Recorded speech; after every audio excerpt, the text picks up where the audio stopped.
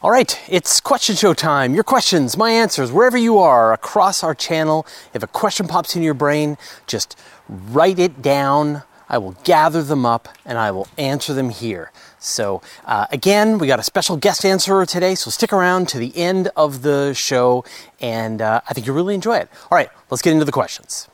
Disaster Arena. Could ion drive acceleration ever be so much to serve as artificial gravity for astronauts traveling within the solar system? You've been watching The Expanse, I think. This would be amazing, right? This idea that if you could just continuously accelerate a spacecraft at 9.8 meters per second, that would match the acceleration that we experience down here on Earth thanks to the gravity of the planet. And if you could keep doing that, just keep accelerating and keep accelerating, you would absolutely create artificial gravity that astronauts could walk around and they would be going faster and faster to their destination, and then they could turn around and slow themselves down at that same rate. It would be a perfect world. The problem is we have no way to create that much thrust from a spacecraft for any long period of time. We can get by for a few minutes, maybe using a chemical rocket. But as I mentioned in the video on ion engines, they provide as much thrust as if you hold a piece of paper. And that's like a full ion engine designed to push a spacecraft around the solar system.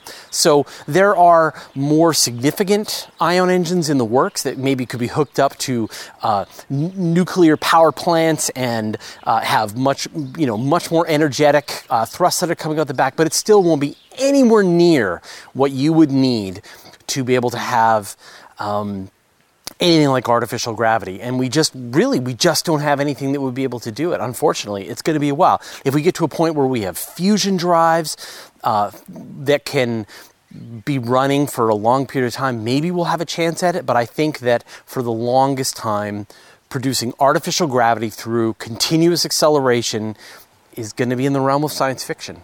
I'm sorry. HL65536. Answer to question 1 isn't really correct. I believe that answer for a long time, and then I watched a lecture about the process to extract information out of the raw data from microwave background images. I was surprised to hear that the absolute speed of the Earth has to be taken into account to remove Doppler effects on the microwave radiation. No matter where you are in the universe, there is always an absolute point of reference, the CMB. Okay, so in last week's episode, I talked about how everything is relative. There's no perfect stop in space, that essentially you just always have to say compared to what, right? Are you stopped compared to the Earth? Are you stopped compared to a galaxy? Are you stopped compared to Jupiter? What is it going to be? And I had a bunch of people say, an absolute point of reference is the cosmic microwave background, which is the leftover illumination from when the universe finally got transparent and light could escape into the universe. And that's just another thing, right? Like, absolutely, there's such a thing as the cosmic microwave background, and you're exactly right. When astronomers are working with the cosmic microwave background, they have to remove the Earth's motion around the sun, have to remove or account for the solar system's movement around the galaxy's movement within the local cluster, that there is an absolute speed that we are moving compared to the cosmic microwave background. But when you think about what the cosmic microwave background is, it is just this time when this light was able to escape into the universe. And everybody's cosmic microwave background is different, right? So if I'm, say, in Andromeda, the light that I'm seeing is different from the light that you're seeing. So am I stopped in respect to the cosmic microwave background from a person who's being inside the Milky Way, or am I being stopped from the perspective of someone who's being in Andromeda? It's just another thing to be relative to, and in fact, it is a purely subjective thing, right? When you are standing in a fog, and you can see near you very closely, and then far away, everything gets kind of fuzzy and foggy, and then you can't see anything more. That is a personal experience that only you're seeing from your perspective. Somebody else sees a completely different sphere around them in the fog. So I think it was great, and I should have mentioned that in the video, but that doesn't provide a definitive laws of the universe. This is a thing that is an absolute reference point. It's just another thing to be related to. Ido Deckers. Hey Fraser, is magnetic launch possible, cost-effective, something like the catapult on a new aircraft carrier, either to give initial velocity or less likely to orbit? I mean, you're talking about various kinds of kinetic launch vehicles. Think about like rail guns or Gauss guns, things that use electricity and magnets in some way to speed up a projectile to high velocities. And now I think apparently the Chinese have put one of these on one of their ships as a weapon that can be used, and it sounds pretty terrifying, and it's very effective. Could you use it as a rocket launch system? Probably. People have proposed this idea, launch loops, electromagnetic rail guns, things like this. There's a couple of problems with this. One is the amount of acceleration. With the kind of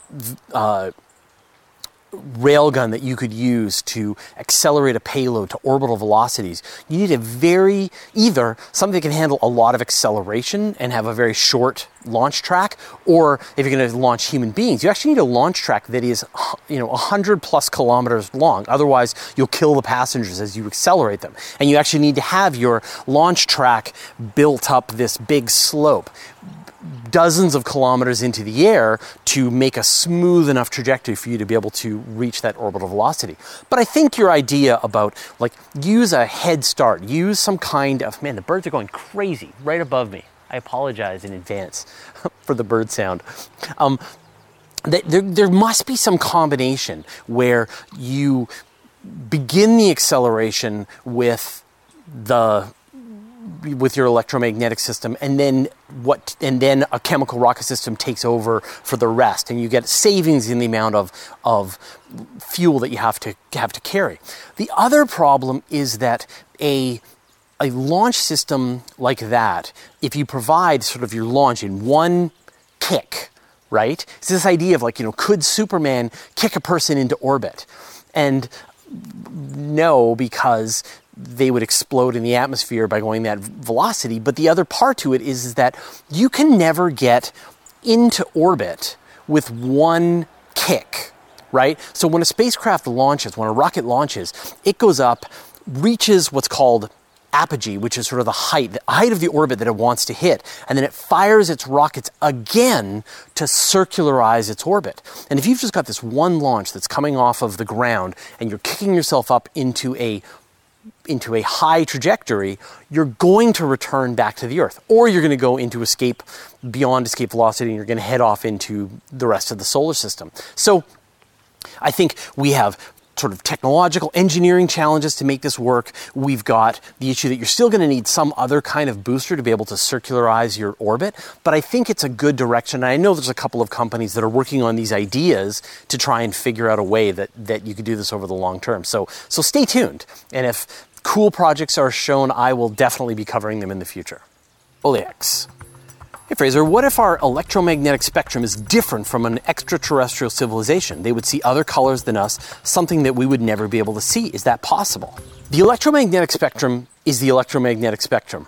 It is one of the fundamental forces of the universe. Radio waves, microwaves, infrared, ultraviolet, visible light, ultraviolet, X-ray, and gamma rays. It is this single spectrum, and it is across the entire universe. We happen to have eyes that let us detect a certain region of the electromagnetic spectrum, from red to violet, and we can't see ultraviolet, we can't see infrared. And different animals have a different part of the spectrum that they're able to see, and even sort of more gradation. But at the end of the day, they're just perceiving the electromagnetic spectrum. So you could absolutely imagine some alien civilization using infrared to see or ultraviolet to see, but it's not a different electromagnetic spectrum. We would still be able to communicate with them, and they would be able to communicate with us. We just wouldn't necessarily be able to see with our own eyes what's being given off, but we could use our instruments to be able to detect them. I mean, that's what a radio telescope is. It's allowing us to see the electromagnetic spectrum at a region that our eyes can't see. While a telescope, we're seeing visible light in this that is of the same spectrum that our eyes can see. So there's not like some different spectrum that aliens would see that we couldn't see, and so we could never communicate. It's just that we might need to use technology to be able to communicate with them. 420 Ninja. If we assume for a second that there is life on Europa, is it not possible that we could bring some back, sort of an alien pathogen with a sample return mission? Viruses, bacteria, and parasites are so dangerous because they evolved in lockstep with us to exploit our weaknesses, or to make more copies of themselves, or to, whatever they have evolved to do. And we have defenses, and our defenses evolve to try and withstand them. And it's this arms race that goes on and on. And so you would imagine if we went to some other, brought back a sample from Europa or something like that, that whatever creatures came from that place, they wouldn't have evolved with us in any similar way. And so we wouldn't anticipate that they would infect us in the same way that a virus or something can infect us here. Completely different evolutionary pathways. The likelihood is very low. The big risk, the thing that people are concerned about when you bring samples back to Earth, is that you don't want to contaminate it with Earth life. You want to know that the sample that you brought back, this weird alien creature from Europa, hasn't just been contaminated with an Earth bacteria that's really weird, and you have a confusing science result. And that's one of the reasons why scientists want to be so careful about how they bring this stuff back to Earth. Proud American Rob Man. Got a question. If we ever become a civilization that travels the solar system galaxy and starts to colonize it, is there any type of universal measurement for the time, like day, hours, minutes, that we can use so everyone's on the same clock? I assume 60-60-24 would not work out. When you think about it right now, our time system is totally arbitrary. I mean, there's no reason why you should break a day into 24 hours. It makes sense that you would break a year into 365 days because that's how long it takes for the Earth to turn once on its axis, right? A day. But there's no reason why you should break it up into 24 hours. There's no reason why you would break an hour into 60 minutes, and no reason why you would break a minute into 60 seconds. So because they are arbitrary already, I would assume that as we move out into the solar system and into the universe, we will just hang on to that arbitrary time scale and just keep using it. I can just imagine in the year 3000, year 5000, the computer, our robot overlords will still measure time in seconds or nanoseconds because it's what everything is coded in, and it's too much of a pain to come up with some different number, like the vibrations of a cesium atom. So yeah, I think in the far, far future, we'll still have the same time system. Fraser, TGB. There are 3 ways that we, the public, know of. Lockheed, Northrop, Boeing, Douglas, etc. certainly know of more ways. Lockheed has threatened to produce a small solar fusion reactor any day now. Why do you think Lockheed did that? Does anybody think that solar isotopes and fission are the only games? This was based on the episode that I did about power in space, how there's solar power, fission power, and radioisotopic generators, and that right now fusion is sort of outside of our reach. And sure, there could be technologies that have been developed that are more powerful than we are aware of, and they haven't been released to the general public. And so what, right? Like I'm not going to put one of those technologies in my spacecraft or Mars colony because it doesn't exist yet, and no one has told me. And then if someone tells us, then I'll use it, right? Like, sure, there could be all kinds of things that are being developed in secret, and then if they never tell anybody, then it's kind of like they never happened. And I think, we've heard that Lockheed Martin is planning a small fusion reactor. Great. Finish it. Lockheed, and share it with the public, and let's see it work, and people can do tests and implement it in their ships and spacecraft, and let's get going already. I think the fusion has been an incredibly difficult technology for us to master. And you see the Europeans with their ITER project, and the Chinese and Americans are racing to make a sustainable fusion plant work. And if one of them is able to do it, then they're going to have a method of almost unlimited power that will be relatively inexpensive. So there seems like a big incentive to roll these technologies out, and not a lot of incentive to keep this a secret. So, but yeah, Like, for sure, there could be all kinds of technologies we don't know about, and until they tell us, then it's as if they don't exist. And I don't even care. I'll wait till people tell me things that exist. Robert McPherson. If the Clipper lander missions to Europa confirm the presence of life, then what are potentially likely scenarios that would play out from a government budget and national science agenda perspective? Can we expect extremely rapid and substantially funded follow-up missions? Would it rally immense international cooperation, or would it result in competition from the likes of China and the US to make first discoveries? What would the major considerations that inform international policy and how we continue to probe Europa and disturb, interact with the life there? That is a great question. And I think that if there was like absolute certain life discovered on Europa, it would be everything that everyone was talking about for a short period of time. Then it would fall down a news cycle, and sites like us, we'd keep talking about it, but most people wouldn't be that excited about it. You would see a tremendous amount of prioritization in sending follow-up missions to map out the scale and the size and the kind of life that's there. And you might see a follow-on Europa mission and a drill mission and all these kinds of things. But I don't think it would have the kind of sort of deep existential crisis collaboration that a lot of people think would happen. Like, huge chunks of the ocean haven't been explored.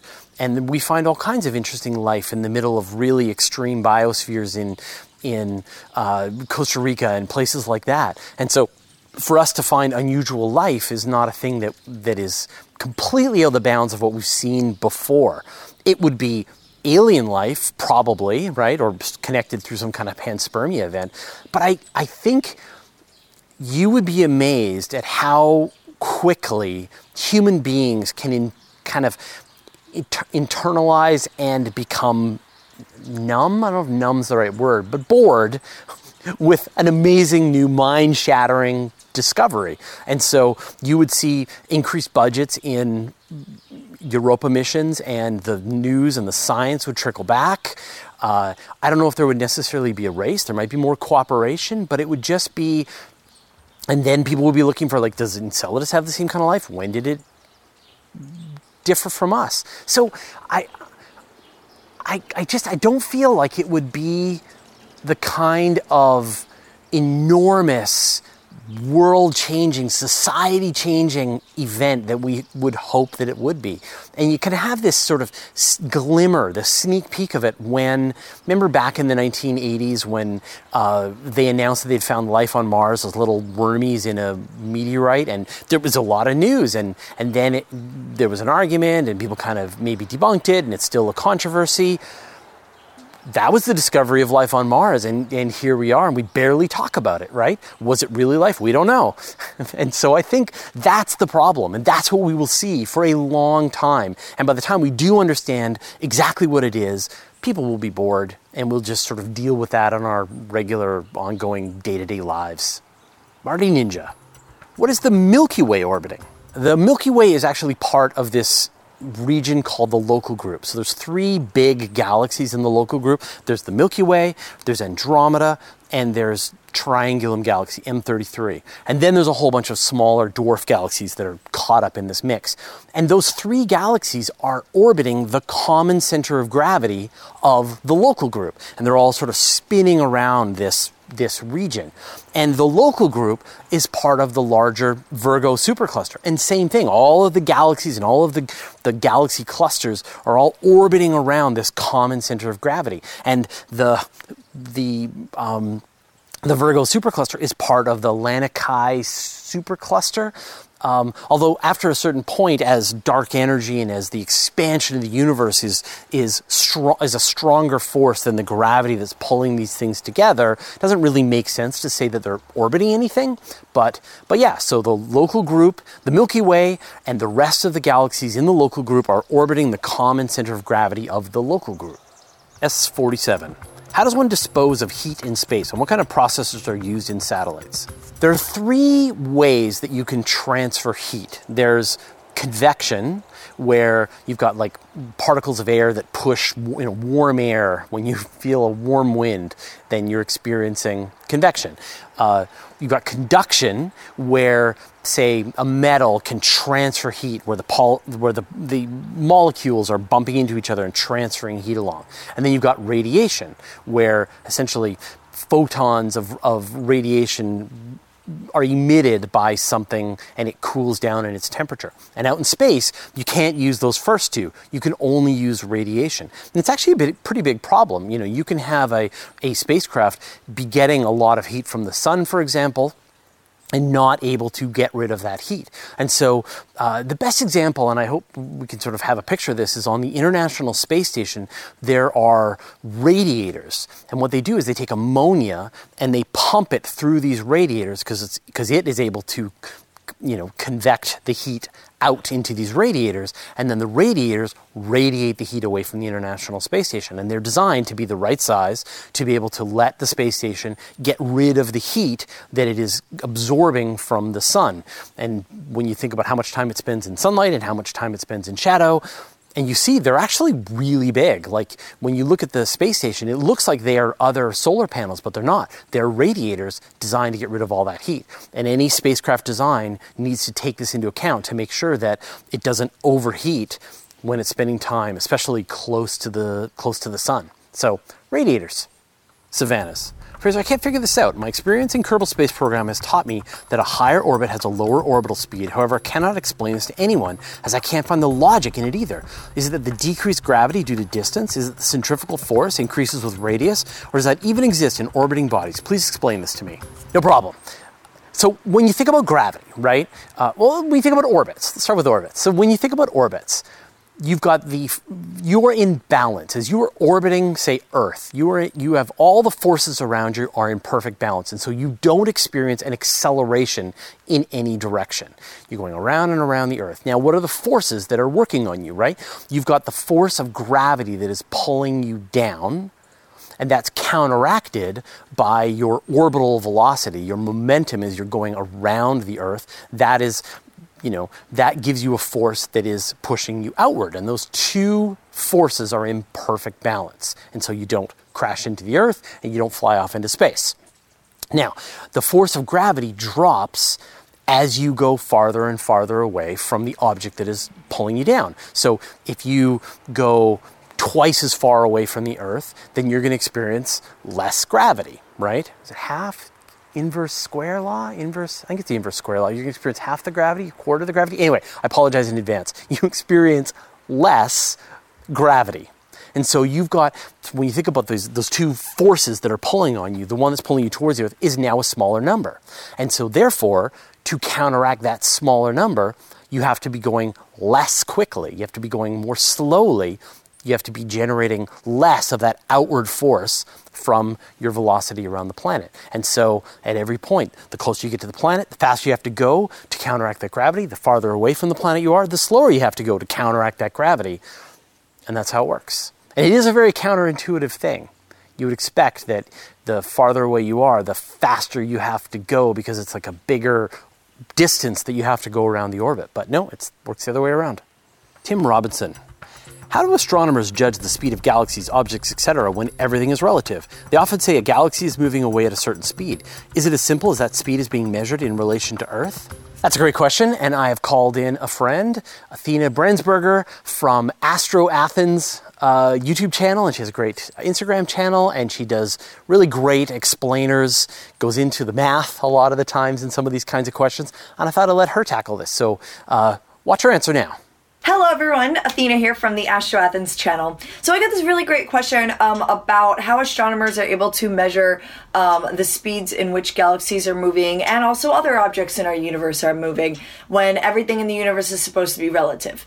Very valid question. He actually follows up to say, is it because we are measuring the speeds of these galaxies and objects in respect to Earth? And the answer to that is yes. We are measuring the distances and the speeds in which galaxies and other objects in our universe are moving based on Earth using something known as Hubble's law. So Hubble's law pretty much says that the velocity of an object is directly proportional to the distance of the object. So one thing that's actually used is something known as the Doppler shift and also the red shift of the galaxies to measure where it's actually moving, redshift, blue shift. I'll explain that in a second. So every object in our universe either emits light or reflects light, other than dark matter and dark energy. We're not going to talk about that right now. But everything as far as matter goes that we're able to actually see, so luminous matter, like stars and galaxies, other objects that are moving, all of them give off a light spectrum, right? So they're able to give off some bright light, like Earth reflects the light from the sun.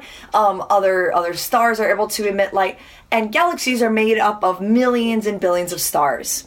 So we're able to visually see that. Now, based on their light spectrum that's actually picked up, we are able to measure, astronomers are able to measure the distances based on that light spectrum.